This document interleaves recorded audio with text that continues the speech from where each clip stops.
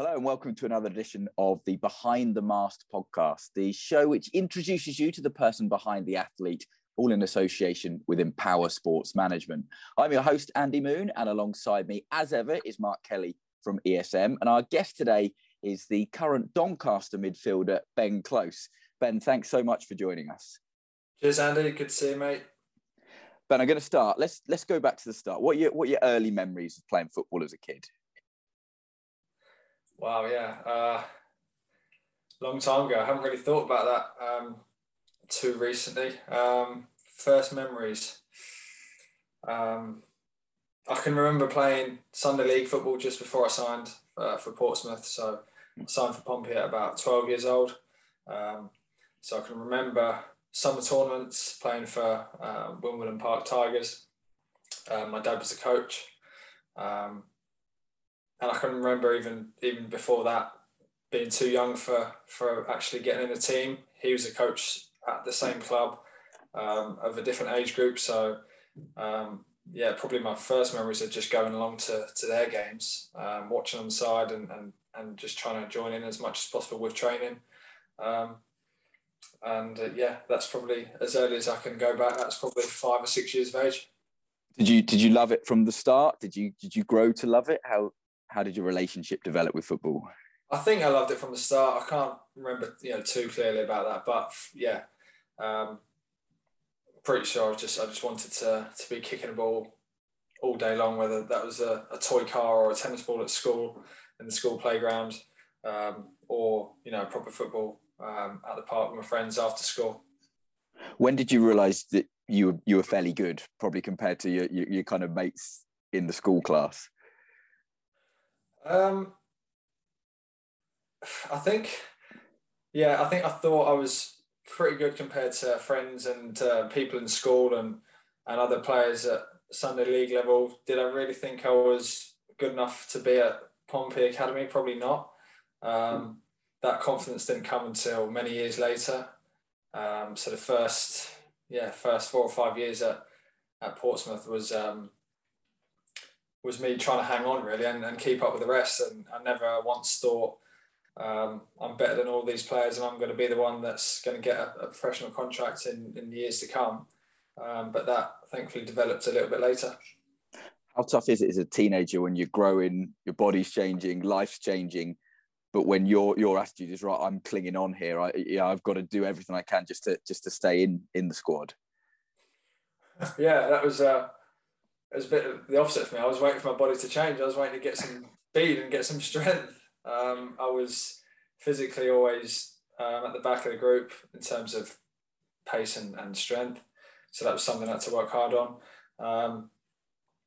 And there were definitely times through those years where I thought this might not be for me. Went through times of not quite enjoying it as I thought I should have enjoyed it, being in the academy. But those moments didn't last long. That lasts for like a weekend if you have a bad game or a few days in a week if you don't train well. But yeah, few and far between, but certainly some tough days back then, yeah. You're obviously a very technical midfielder. Did you always have to be technical because if you didn't have the kind of physical attributes that, we've all seen massive 13-year-old kids dominate football and rugby matches just because they're so much bigger than everyone? Has your other player developed because of that late growth?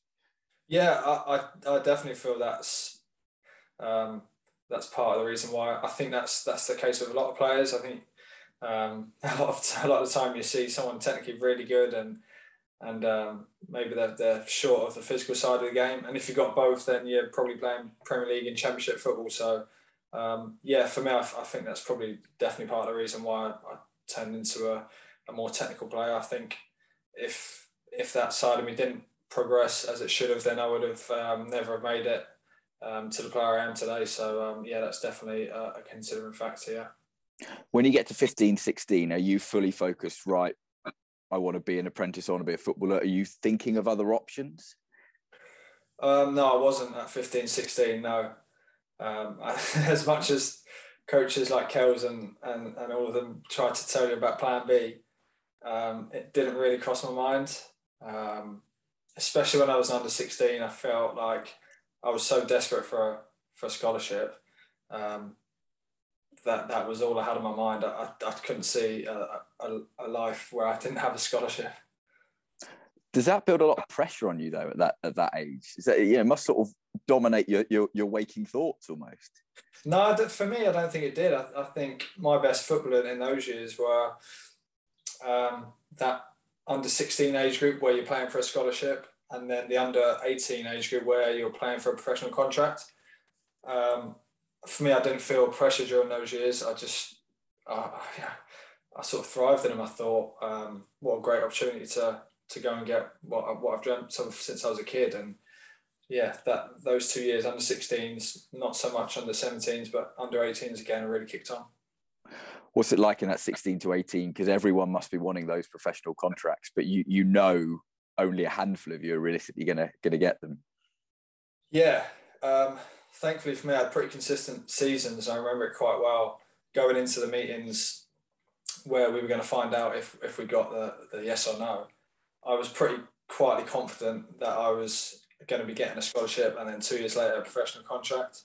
And think about that's really funny, because I went into several meetings at under 11s, 12s, 13s, thinking I'm going to be released today. This is probably the last time I'll be here. So to be able to be lucky enough to progress and develop the way I did, to then have confidence that I was going to get a scholarship and then a pro deal, was pretty amazing, really. You're a Pompey lad. What does it feel like when they offer you a professional deal? Yeah, that hard work is paid off.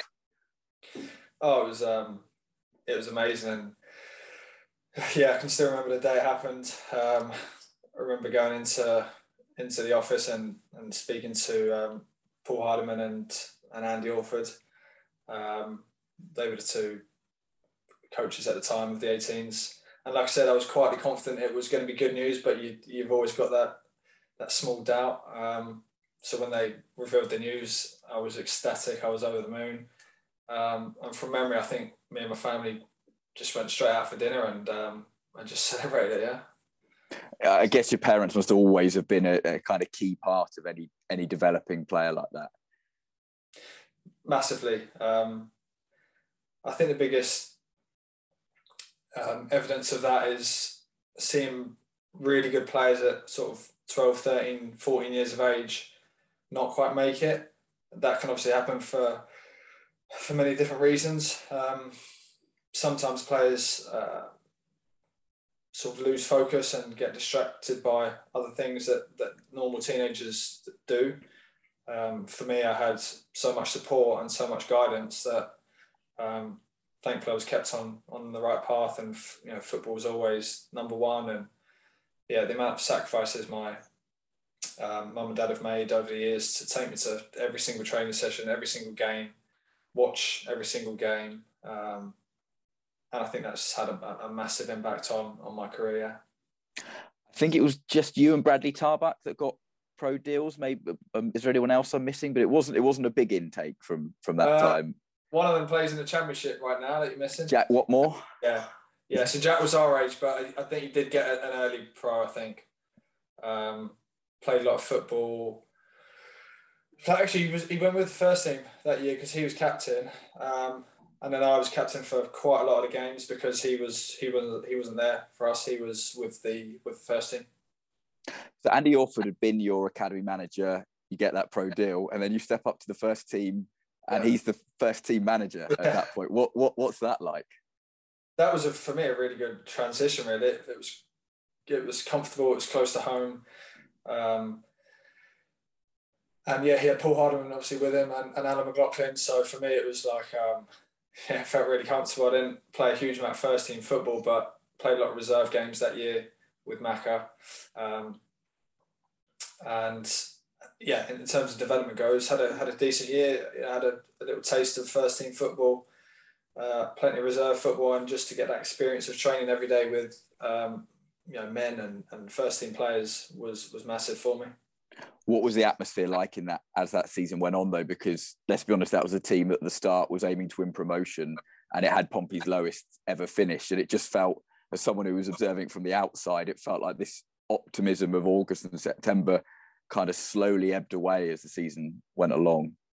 Yeah, I don't really remember it as well as fans and journalists might, but I think I was still in awe of being around the first team and sometimes putting on a shirt and playing for Portsmouth first team. So for me, it was more about me at that stage rather than how the team were doing. I think I also went on loan that year to Poole Town. So that takes you out of it a bit. I was still training every day with Pompey, but my focus was on myself and doing the most I could to eventually, become a first team regular in, however long that took. Were you loving life at that point? Yeah, I mean, it's funny. I don't really get the time to think back to those days, but I remember loving training with the first team. I remember trying to train well every day and just loving getting complimented off first team players as well. That was massive. Man, I really enjoyed getting praise off players that I looked up to.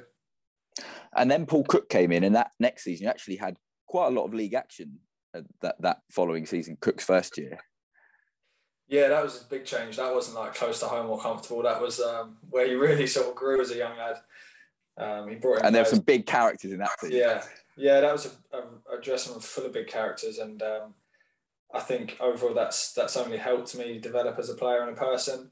But yeah, for a young lad who wasn't the most confident or out there, so that was a real learning year, and for my development, like I said, as a player and a person, that was great. I remember one of Paul Cook's first sessions. We trained at Mountbatten Centre on the 3G, and I think it was Michael Doyle's first session, and he came in and was just like, he was just on it. He wanted to win every session, every possession drill, every passing drill. He wanted to be the best player at. And I remember a few of us young lads sort of having a little look at each other when we went for a drinks break, thinking, "What the hell has come in the door here?" Like it was all going so nice, and then bang, one or two mistakes in the possession, and Michael Doyle let you know about it. So again, it went really well for me. Like I said, I played quite a lot of games, and just being around players like Doyle, Kyle Bennett, Gary Roberts, being around those sorts of characters every day was a real experience and a really positive one. Obviously, one of the things with ESM is the idea of empowering players that they'll always be thinking about what they do next. I'm guessing when we come to sort of 2016, you're probably just fully in tunnel vision on football. You're not thinking about a life outside football at that point. No, I'll be honest. At that time, I was thinking, don't give it away if Michael Doyle was on my team. I was hoping I wouldn't be in Michael Doyle's team because of the pressure that brought. That my full focus was on football that year. I got a good taste of League Two football. Went out on loan again into the National League, which again really helped my development. Looking back overall, it was a really important year for me in terms of learning and growing. And then 2016-17, you didn't get as much first team action as the pressure was kind of really ramping up on promotion. You ended up at Eastleigh for the second half of that second Paul Cook season. Yeah, I got that wrong. Yeah, I said that was the previous year, but I went to Eastleigh in Paul Cook's second year. Yeah, I struggled a bit physically, and the transition between kids football and men's football was still happening. That took a couple of years for me. So I had a few little injuries that year. Never really got a place in the team. I think I played a few cup games, but that was it. But again, just to be around those characters and train with them every day improved me as a player. And then had that men's experience of Eastleigh late on in the season, and obviously that was the year Pompey got promoted. And the only sort of negative around my time at Pompey was not having a part to play in that, because I didn't play a league game that year. I was obviously incredibly happy that the team got promoted, but just it would have been nicer to be a part of that and play some games. Did you get a medal or any memento? Didn't get a medal, no. And even worse, at the parade at the on the common. All the players were backstage, and they were getting brought on stage one by one, and we were going in number order. And I was number 33. Brandon Hunshot was number 38. I think it got to, I can't remember. Let's say Jack was a high number. I think Jack Walton, let's say he was 30 as just an example. Said him, then said Brandon, then said and next on the stage Brandon Hunshot. And I thought, hang on, I've been forgotten here. And I think it was Tony on the mic. Yeah, it was. Yeah. And he forgot me. So I was just stood at the backstage, thinking, wow, this is just not what I expected. But I think word got onto Tony, and he eventually called me on. But yeah, it just wasn't my time to be in the team and be an important part of a successful team. But learned a lot from it, and was so happy for everyone that the club got promoted. I won't name and shame the player, but I remember the players arriving and a certain individual having to have a bottle of spirits removed from him before he went up on the stage. There was a lot of celebrating. But I actually remember chatting to you at that end of season dinner after that year, and you were hopeful you were going to be retained, but you weren't. It wasn't guaranteed that Pompey were going to keep you on at that point in 2017. No, not at all. And I've got to thank Paul Cook and anyone else making that decision at the end of that season. I remember the meeting with him and having that contract renewal, and that could have easily been a no. So goodness knows where my career would have gone after that. But thankfully, I was able to be offered a new contract and had plenty of good memories in the next few years after that. Yeah, because Kenny Jackett came in, obviously a very different manager in terms of personality to Paul Cook, but really that's when you kind of started thriving. And again, what was a slightly strange time because the team had got promoted, but a lot of the players that got promoted had departed at that point. Yeah, I think there was it was uneasy. There was an uneasy feeling because the players that brought success were sort of slowly on their way out. I think a few left at the end of the season, but then the rest started to slowly filter out.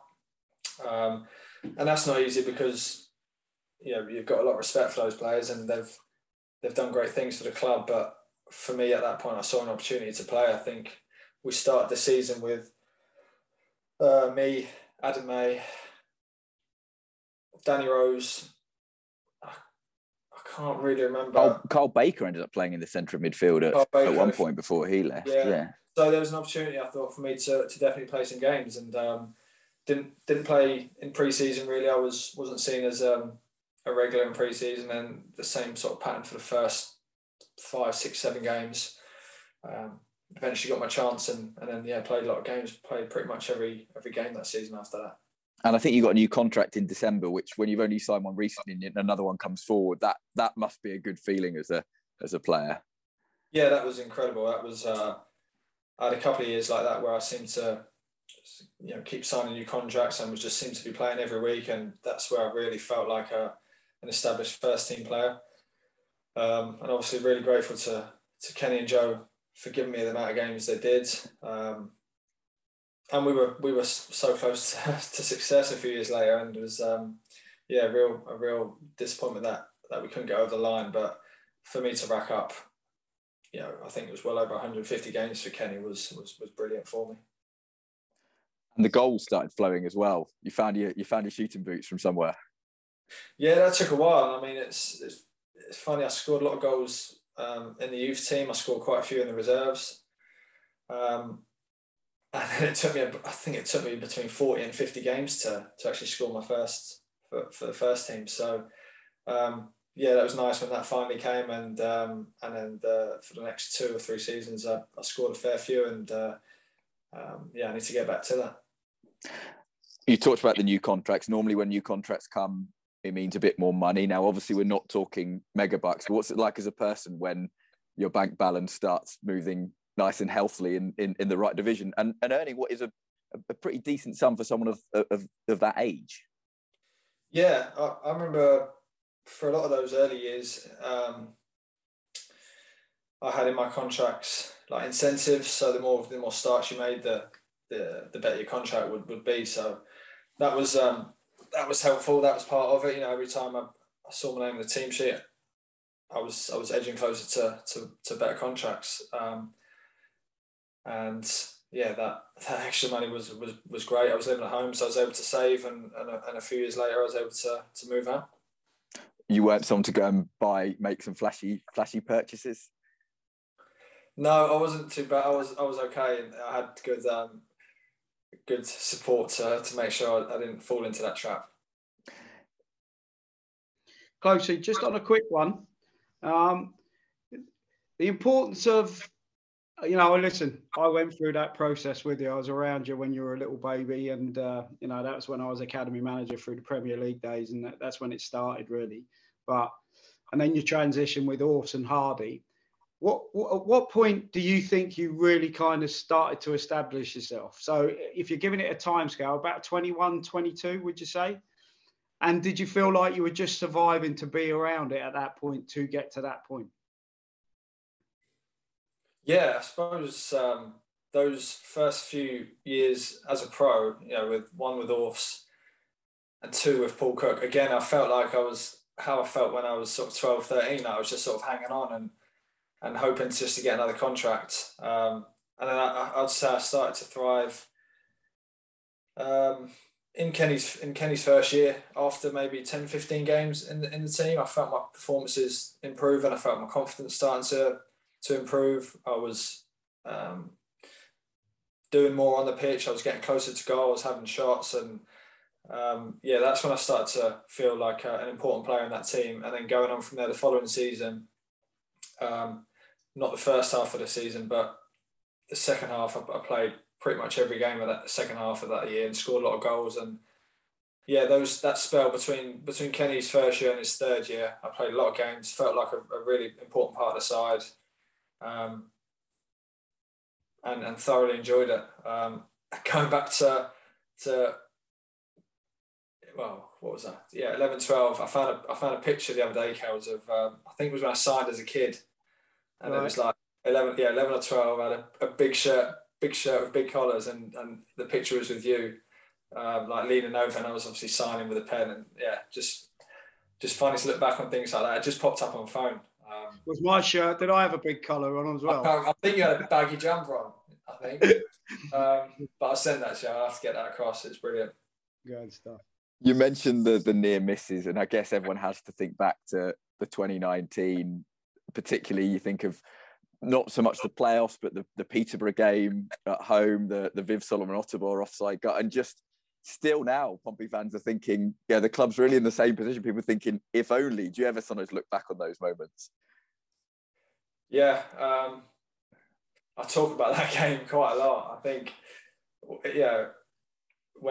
So I signed with Doncaster obviously a year and a half ago, and getting to know the lads and speaking to the lads, you talk about previous teams you've played with and players you've played with, and that game always pops up, and I'm always telling people that story, and it still hurts, because I think we win that game, we beat Aki on the weekend, and we go up. Definitely.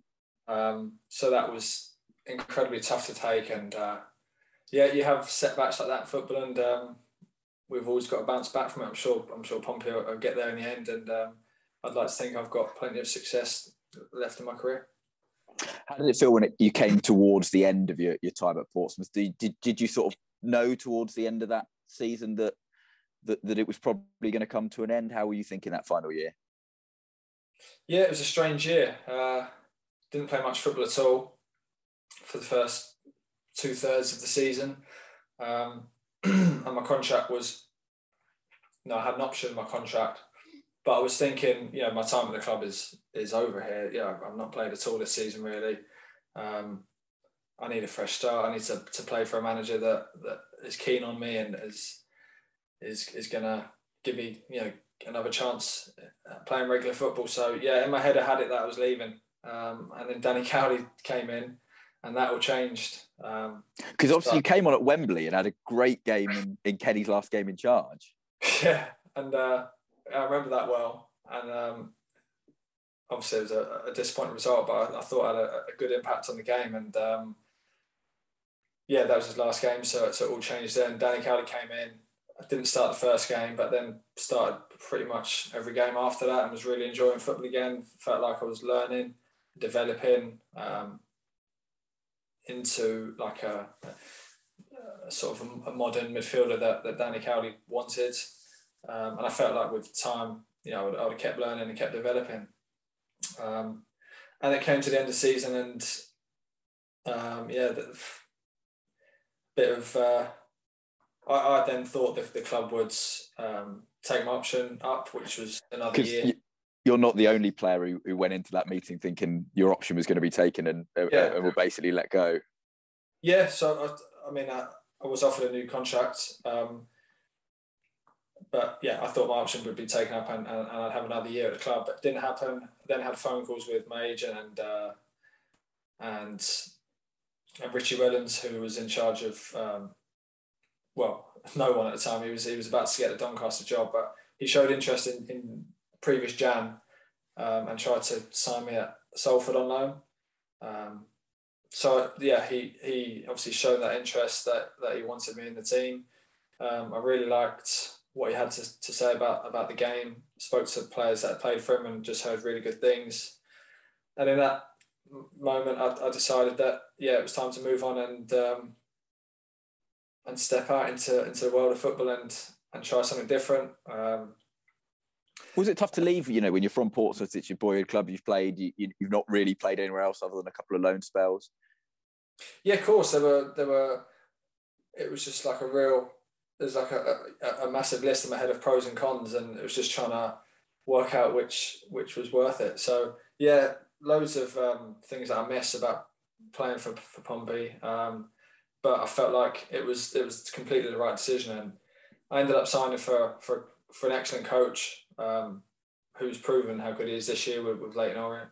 It didn't quite work at Doncaster for one reason or another, and it's a shame because we only had 2 or 3 months, 3 or 4 months together, including pre-season. So it didn't quite work as I thought it would, but that's football. I'm now at a place where I'm injury-free and playing for a very modern coach who I think is excellent and I think is going to help me develop into a better player.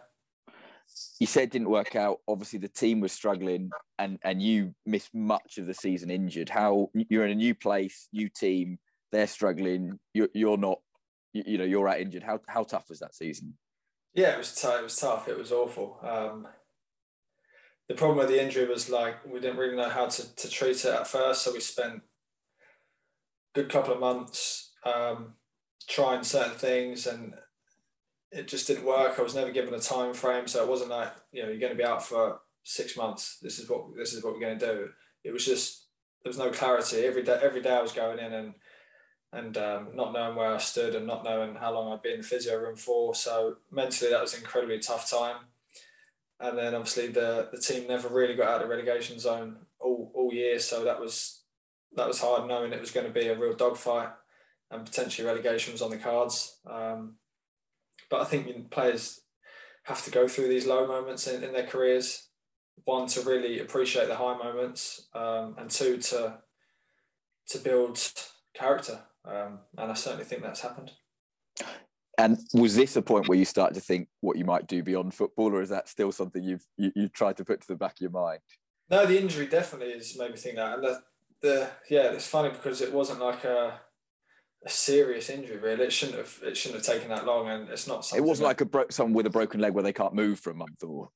Yeah, and it wasn't it wasn't a ligament, it wasn't an ACL or something as serious as that where you start to question your body. It was just mismanaged, and then the sort of healing process just took a lot longer than it should. So it wasn't necessarily the injury itself. It was just having that time off football and thinking, this could happen in another way, or eventually, you are going to be in a position where you're not playing football. So yeah, that definitely opened my mind to thinking about life after football. But hopefully, that's not going to be for many years.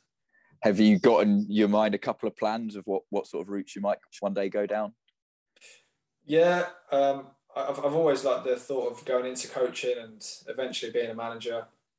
I think that's my first sort of port of call to to try. And if it's not for me, I'll soon find out. But certainly speaking to Kells a lot over the last 9 or 10 months has just helped me think a different way. And I've definitely sort of found a few things that I like the look of, and I might investigate a little bit more.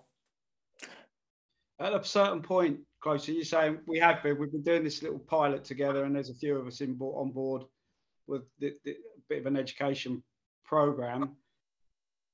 Do you think it's hindered you in any way? Has it changed your mindset about playing? Because this is an important thing. I'm just interested in, has it hindered you in any other way? Because you've opened your mind up to other things, but have you found it's hindered on the pitch, or has it helped on the pitch? Is there any process within it that you found, well, that might not work alongside?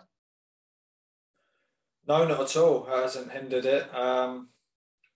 As footballers, we've got a lot of free time, and I'm guilty of it. You spend a lot of that free time doing nothing. So I feel it's given me a bit of purpose, actually thinking about life after football. But I don't, it's certainly not harms my football life at all. It's certainly not made me feel about football a different way. I think the injury, if anything, has made me feel different about football. It's made me realise I took it for granted before the injury, and I'm happy just being out there and training every day at the moment. So the work we've done it's very much separate to football. It feels like for me, I can really sort of separate my current work life to planning for life after football. And obviously you'll be hoping, quite possibly Doncaster this season, to get back up that football ladder. Yeah, that's our main aim, and that's my main aim. That's number one on the list, is to get promoted. It's going to be incredibly tough. We're in a pretty good position. There's a long way to go, but League Two is incredibly competitive. So a lot of experienced teams that have been promoted before are at the top of the league at the moment. So it's going to be hard to get into those automatic spots, but I think we've got a good set of lads and a good new manager, and I'm fully confident we can do that. So how's the football in League Two? Have you found it much different? Does it change? Have you found it's because you're a technical footballer. We all know you love to get on the ball and be on the ball. Is it a bit of a challenge at times? Does the ball spend longer in the air, do you think, than maybe in League One? Yeah, I think League One's split into two leagues, really. I think the top half, the majority of them are excellent teams and are full of excellent individuals, and they can get the ball down and play some excellent football. I think the bottom half of League One's similar to League Two, very competitive, very direct, full of energy, first balls, second balls. And if you're going to get promoted, you've got to combat that. You've got to be better at the teams at all that. And then on the flip side, try and hurt them with your football ability. And Leyton Orient are proving that can happen, because they're a very, very good footballing team. They're obviously very competitive off the ball, but on the ball, I played against them about a month ago, and they're very good. And I believe we've got the capabilities to get to that level. I think we've got some real good footballers and some real good players off the ball, and we need to get a combination of both to get any success. But I think it's similar to the bottom half of League One, where it's very competitive and direct, and you've got teams sort of scrapping for their lives. And this time, if you win promotion, you won't be forgotten when the celebrations take place. Yeah, I'd like to think I'll play a lot of games. That's obviously not a given, but that's my aim. That's my target, is to play every single game. So hopefully that happens, and hopefully we can end the season in the top three. Ben, thank you so much for joining us on the Behind the Mask podcast, and thank you very much for tuning in. Don't forget, you can subscribe to this podcast, listen to any of our other episodes. This is our 10th one. Loads of great stuff. Just search for Behind the Mask podcast, and you can subscribe wherever you get your podcasts from. Thank you very much for tuning in.